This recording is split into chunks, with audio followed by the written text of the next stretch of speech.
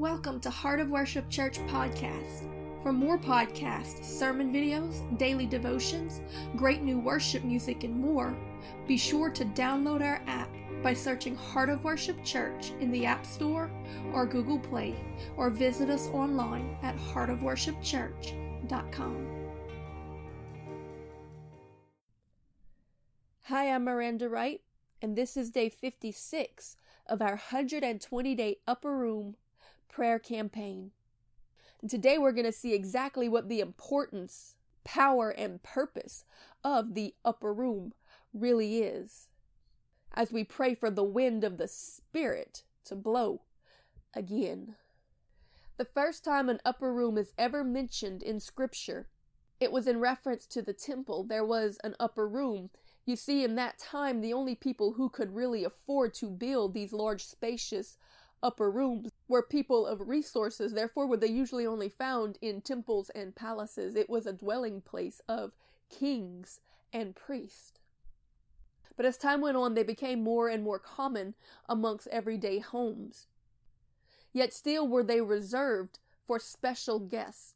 Most of the time, they encompassed the entire space of the house, only in a second floor. Therefore, they were usually large, spacious, open rooms where one could get away from the noise and the hustle and bustle of the street below. They were not used for everyday living, but they were usually reserved for special occasions, feast, gatherings, wedding celebrations, or as a lodging for esteemed guests, as a sign of reverence and appreciation that they might have the best you had to offer. So in this, we can see why many times throughout Scripture, every time there was a mighty move of God, it was focused around an upper room.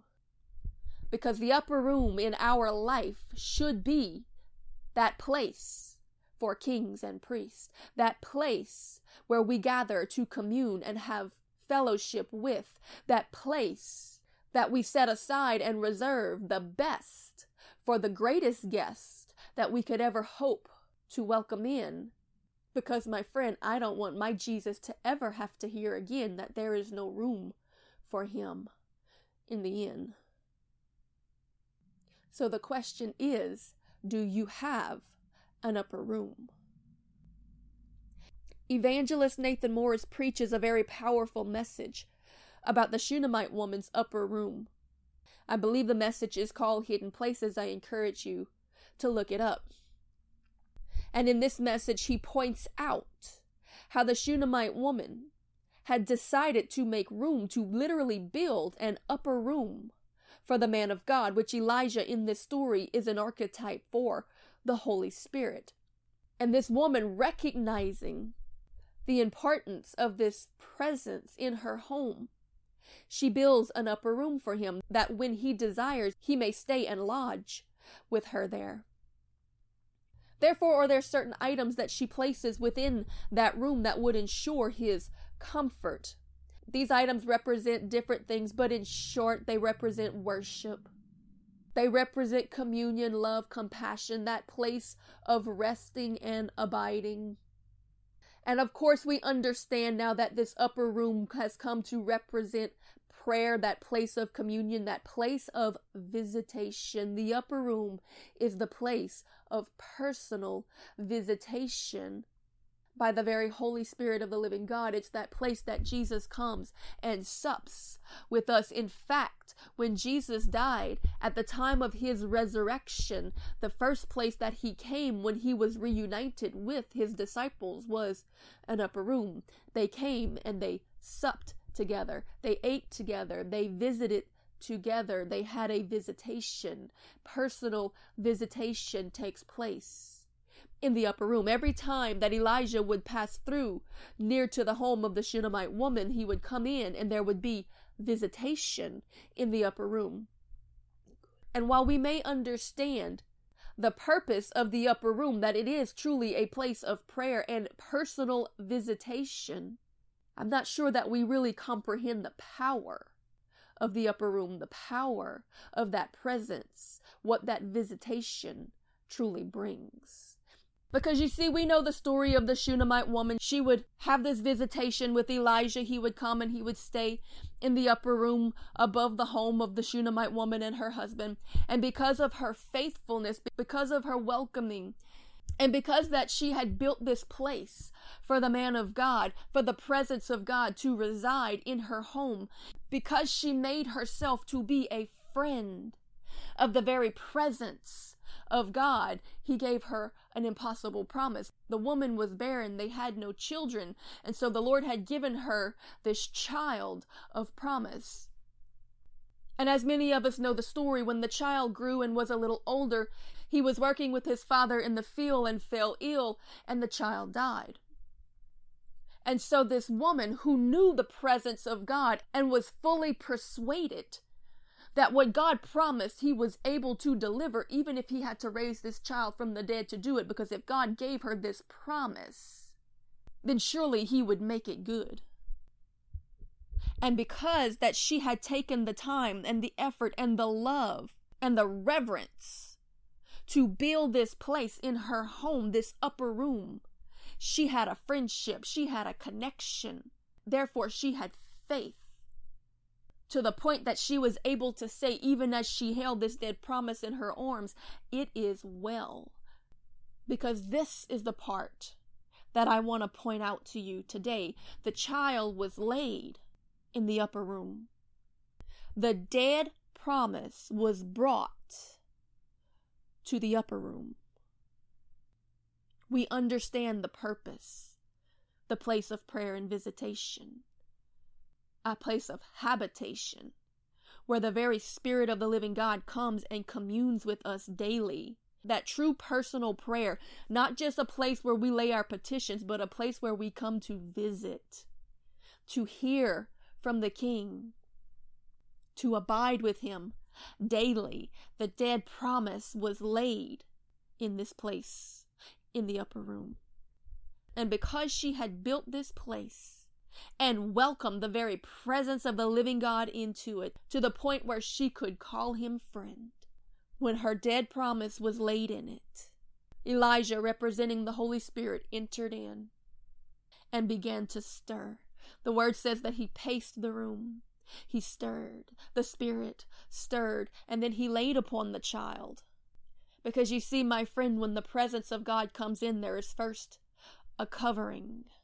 And that covering, it brings hope for the promise, but we see that it's still dead. It didn't raise him to life again. There's hope for the promise. There's something happening. There's something here, but it's not quite there yet. What is it that we're missing? Then Elijah breathed life into that dead promise again. You see, representing the Holy Spirit, first there was a covering, but then there was an indwelling. The breath came in to the child again, and that child was raised to newness of life. That dead promise was brought back to life when the Spirit of the living God breathed life into it in the upper room. So my friend, I want to tell you today that you need to build an upper room in your life. You need to get in it, and you need to welcome the presence of the Holy Spirit. You need to do it through worship, through adoration, through praise, and through prayer, through sitting with him and abiding there, through speaking, but also more so by listening, because what he has to say is more important than what we have to say anyway. It needs to be a place of visitation, so that when her promise was laid in that place where he called her friend, she had all faith that he would breathe life into it again. The purpose of the upper room is a place of prayer, a place of visitation. But the power of the upper room is resurrection. It is the power to bring dead promises back to life. Because, my friend, I remind you again that anytime God gives you a truly magnificent promise, there's going to come a point at which that promise is going to die. Because only our God has resurrection power. And until we see something become impossibly dead, can we not truly have faith that God has done this thing, except that when he brings it back to life in impossible ways. So don't give up, my friend, when God speaks something into your life and then it doesn't work out the way that you expected. You get in that upper room and you wait for his presence, and you let him first come in and begin to cover you again. But once the covering comes, once you begin to feel the presence, don't let it in there, because you need an indwelling. You need to breathe that presence in. You need to be filled with the Spirit of God and let that promise come alive. Again, he's going to speak things to you by the power of his Spirit. He's going to confirm it to you in the place of prayer and worship. And as you pray out loud and let the word of the Lord come out, that revelation is going to manifest. That's going to bring that resurrection power, because you're going to start to hear things, and you're going to start to say things, and you're going to start to have things confirmed to your spirit that are going to be undeniable. And when you know that you have heard from the Lord, you can walk in faith, because faith comes by hearing, and hearing by the word of God, that you can be fully persuaded that what God has promised, he is able to deliver, even if he's got to raise it from the dead to do it. It all happens in the upper room. That place that you have built in your life, that time that you have set aside to not just call out petitions, but to have a holy visitation with God. Because, my friend, I assure you that any miracle that you see, any anointing, any mighty move of God that is truly from God was birthed in an upper room. And though you may not hear about these seasons, but there are times when it also died and had to be resurrected back to life in that upper room. Because God's got to take us through some things to strip some dependencies away from us, so that we won't have faith in anything that we think we can do or how we brought it about, but that we can have faith in the who that resurrected it. Even though this man had resided with her and her family so many times, she had a personal knowledge of who he was and all of the things that God had done through him. She had heard all of the stories. He had even given her this promise, and this thing had been brought about, but yet was there always room for a little bit of doubt, because she didn't witness the stories herself. And maybe, just maybe, this child was born of natural means. But it wasn't until this situation, when the promise died and had to be resurrected again by the power of the living God, breathed in to this dead promise, did she finally say, "By this do I know that thou art a man of God." Because, my friend, the only thing that can undoubtedly, undeniably, uncontendably prove that something was truly God is when it dies and he brings it back to life, because only our God is a God of resurrection power. We see this play out over and over in Scripture. Therefore, do we know that God wants us to pay attention? We see it again in the Last Supper, in the resurrection, the very last place that Jesus gathered with his disciples at the Last Supper before his crucifixion. The very night before was an upper room. It was a place of communion. It was a place of instruction. It was a place of direction. It was a place of commitment. It was the place that the promise was given as they all drank of the cup and ate of the bread. Yet the very next day did the promise die, and it became absolutely impossible. Yet when Jesus Christ was resurrected, the very first place that he came and met with his disciples again was in an upper room, a place of communion, that place of visitation. And the visitation, when we see that promise resurrected, it builds faith, true faith, that we can be fully persuaded, that we can then walk out in the power of our Christ and be prepared for the next promise, which will be greater than the last. Every time he takes us through this cycle and this season, my friend, there is a reason he is building your faith for greater things to come.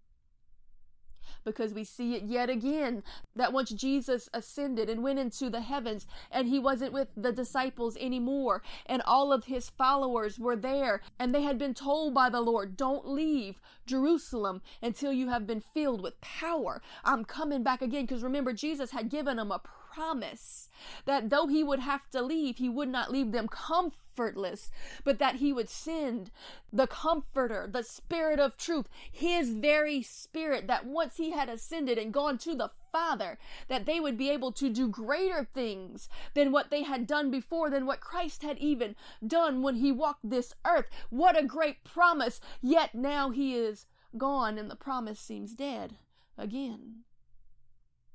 They are sitting there powerless. Yet did 120 of them gather together. Where? The upper room. In an upper room. To do what? To pray. And they prayed 7 days. In one mind and one accord, crying out for a visitation from the Lord.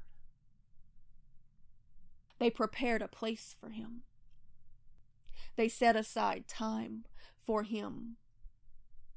And they welcomed him in. Because you see, my friend, the promise had been laid upon them. There was a covering. But it wasn't until in that place, in that upper room on that day, that the Holy Spirit came in like a mighty rushing wind and filled them up from within. And it was as cloven tongues of fire resting upon each head, that they might know that these were the new temples of the Holy Spirit, and that the very breath of God had infilled them and indwelled them again, that the promise came back to life. Now we see it. This is how he's gonna do it. We sat and we prayed and we made a place of visitation and habitation for him, that he was welcomed in, and in that place he came and breathed life into the promise again, and now we have power and we will see it accomplished.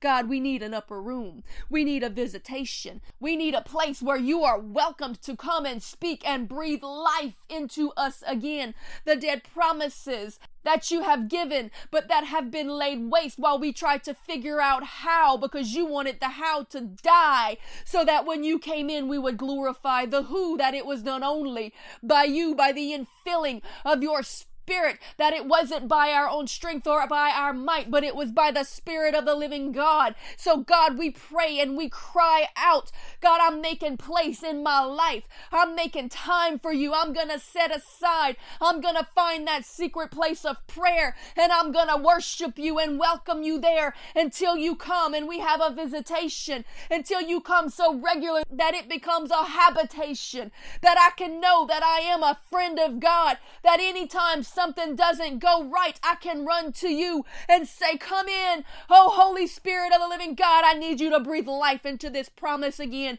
so that I can be fully persuaded, because God, I know that you're going to do what you promised to, even if you've got to raise it from the dead to do it. That only happens in the upper room. You see, Jesus is willing to teach us. He will sit with us.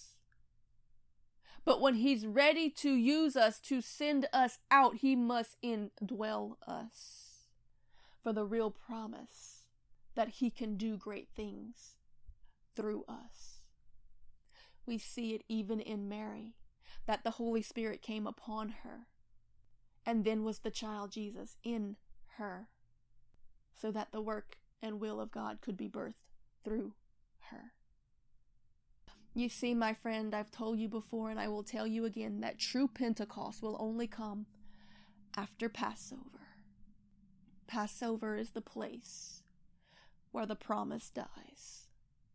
And Pentecost is the place where we see God breathe on it and bring it back to life, where he pours out his Spirit, where it fills us and empowers us to go out and bring the will of God about in this world. And both places started in an upper room. Yes, my friend, the Word of God says to forsake not the assembly, and we need to come together, to worship together, to pray together, to encourage one another, to confirm to one another.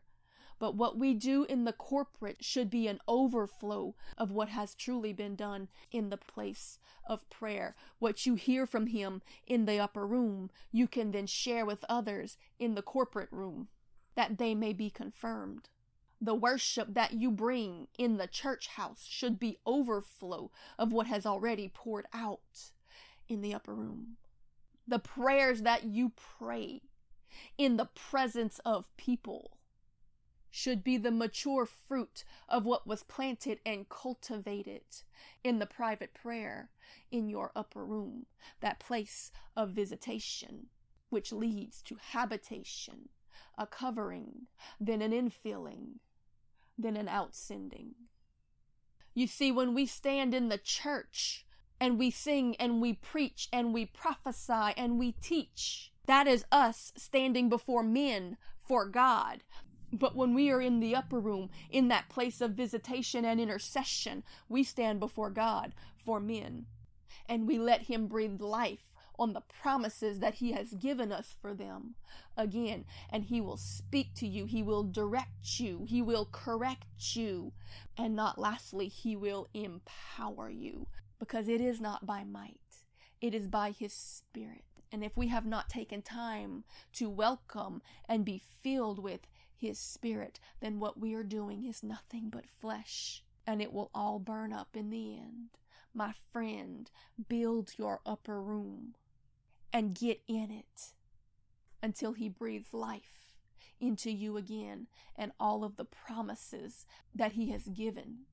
It's not too late if you don't forsake the place of visitation. God, we thank You that You make a way.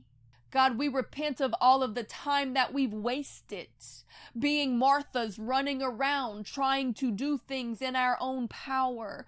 God, we pray that You make us Marys that are willing to commit to sit and worship You and visit with You and learn from You, to spend that time at Your feet. Because Jesus, when Martha rebuked her for not doing the work and the labor, You told Martha that Mary was doing what was needful because she was sitting at Your feet. Because God, You can do anything. In fact, it's not going to be done by Your hand until it can no longer be done by man. So the more we try to make it possible, the farther we get away from it. Because until the promise dies, we got to go through that Passover, and we've got to press in that place, and we've got to bring that impossible thing to You in the upper room and wait for You to breathe life on it again. Because I have that communion, because I call You friend and You call me friend, I have faith. I am fully persuaded that You will enter in and breathe life again. God, I give You praise for the place of my visitation. God, we thank You that You make it possible. God, I pray that everyone under the sound of my voice will commit today to build an upper room. And if they've already got one, then Lord, I pray that they can understand what the Spirit of the Lord is saying, that they need to bring those dead promises to that place and call upon the name of the Lord and watch You bring it to life by the power of Your grace. Because grace comes when faith is released, and faith is released when you come in the place of visitation. Because it comes by hearing, and hearing by the word. So, Word of God, speak. Come and sit and sup with me. I have prepared a place for you. You know, I think one of the most important aspects of the upper room that we can learn from the Shunammite woman is that she waited for Elijah there. And anytime he passed through, she made a place for him. My friend, are you expecting God to wait on you? She was willing to wait upon the Lord. And at the moment that He was ready, that He was moving, that He was passing through, she had a place prepared for him, and she welcomed him in. And I think that that is probably our greatest sin, is that we make God wait, and we expect Him to come when we're ready, but we don't have an upper room prepared for Him when He's moving, when He's calling, when He's ready to come in and visit with us. We push Him aside in our pride, to play on social media, to watch a movie, to labor in vain with the works of our hands, to do the dishes, to cut the grass, to program our ministry. And so the Holy Spirit moves on and goes to the next place that has an upper room ready and waiting to receive him in. My friend, I tell you that many people have lost their covering and their indwelling because that when Jesus showed up, there was no room for him in the inn. Because do you know why Israel missed its time of visitation? My friend, you see, if you go back to the passage where Joseph and Mary were looking for a place for God to birth the promise into the earth, they went to the inn. And if you look in the original Greek, that word for inn is also the word for a upper room. You see, my friend, Israel missed its king, its time of visitation, because that there was no room for him in the inn. They didn't make room. They didn't make time. They didn't seek. They didn't pray. When he came, they didn't give place for him to stay. There was no room for him. My friend, how many times does God knock at the door, ready to birth a promise in your life, a visitation from the Lord God Almighty? And we tell him, not today. We're too full. We're too busy. There's no room for you in the inn. My upper room is already filled. And so he moves on. Because we wouldn't give him our best, he'll go and rest among the least of these. You see, my friend, I've said it before that God was so humble that he was willing to be born in a barn. But the reality is that that's not the first place that they stopped. When he knocks on the door, do we tell him there's no room for you here? I tell you that I truly believe that many a time when God rests on the least of these, and then those of high degree become envious and say, why wasn't it me? They don't even see the only reason that God went was because he knocked on the door, and they said there's no room for you in the inn. My upper room is full. I have other guests. It's a very busy time of year. I've got family here. I'm doing my job. I'm working. I'm sorry. My friend, the King of Glory is ready to walk in, and we have got to make room for him again, or we are going to miss our time of visitation, and he will walk right past all of our fancy dressed up places and into a barn to bless the least of these. He's done it before, and he'll do it again. Make time, make space, make a place for your King, because he is coming. God, you are welcome here. In my upper room, I am ready whenever you are willing for visitation and a fresh infilling. Breathe life into me and my dead promises again. Because you see, the reason the Shunammite woman could have so much faith to believe that Elijah would come when she needed, at the moment she called, he was there, because that she had been there every time he came calling. My friend, it's a two-way relationship. The Holy Spirit can be grieved. And yes, God is faithful to answer when we call in need. But I have come to truly believe, because of the things I've experienced and seen, that when you make time for God, he will make time for you. He will come through. And I've seen it over and over again, because it's in that upper room that I come to know him as friend. And a friend sticks closer than a brother. It will turn visitation into habitation. Where you saw sometime miracles, you will see all the time miracles. Where sometimes it seemed like your prayers were getting through, all the time your prayers will get through. Where it seems sometimes you could hear from heaven, all the time you will hear from heaven. When you make time and space for God, he will come and fill it. Yes, we all have a covering from the moment of salvation, and there are things that the Spirit will speak to us and direct us and teach us. He will sit with us and lead us and guide us. But when you make that place for Him, the visitation will change into habitation. He will come and indwell us. And when He does, He will empower us to go out and be a witness in all the world of how He brought the deadness to life. Because our God is a God of resurrection power. But truly having faith in that power comes in that place of prayer. When we meet Him there and He tells us His desire, and we see all of hell come against it until it becomes an impossibility.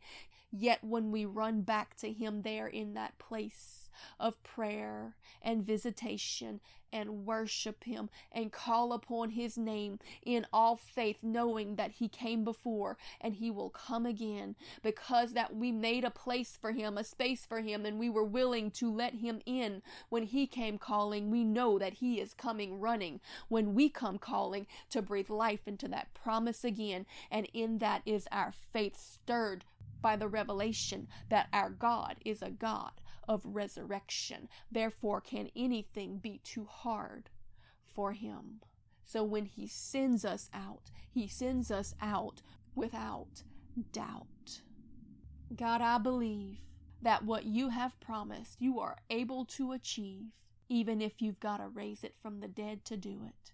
I am not afraid of Mount Calvary, because I know that by going through it, I'm moving on to Pentecost, to the outpouring, to power, to resurrection. So in the waiting, I will worship You in this place of visitation, because that I have prepared for You an upper room in faith for what You are about to do. Because I might be setting a Passover table, but my heart is already sitting at the marriage supper of the Lamb, because I am fully persuaded that what You have promised, You are able to accomplish, even if You've got to raise us from the dead to do it. And I can say that with all assurance, because of all the times that I've sat with You in our upper room and watched You breathe life into impossibly dead promises. Because when the promise is given, there is a covering.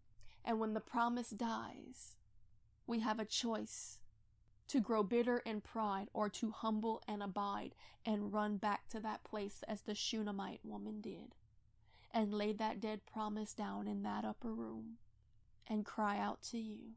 And every time that I have, You have been true to who You are, and You have come and breathed life back into that promise again, so that I can have faith beyond faith and all assurance that if You did it before, You will do it again. My friend, do you have room for Him in the inn? Because the inn was an upper room also.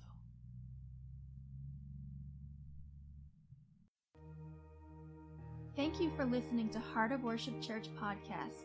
For more podcasts, sermon videos, daily devotions, great new worship music, and more, be sure to download our app by searching Heart of Worship Church in the App Store or Google Play, or visit us online at heartofworshipchurch.com.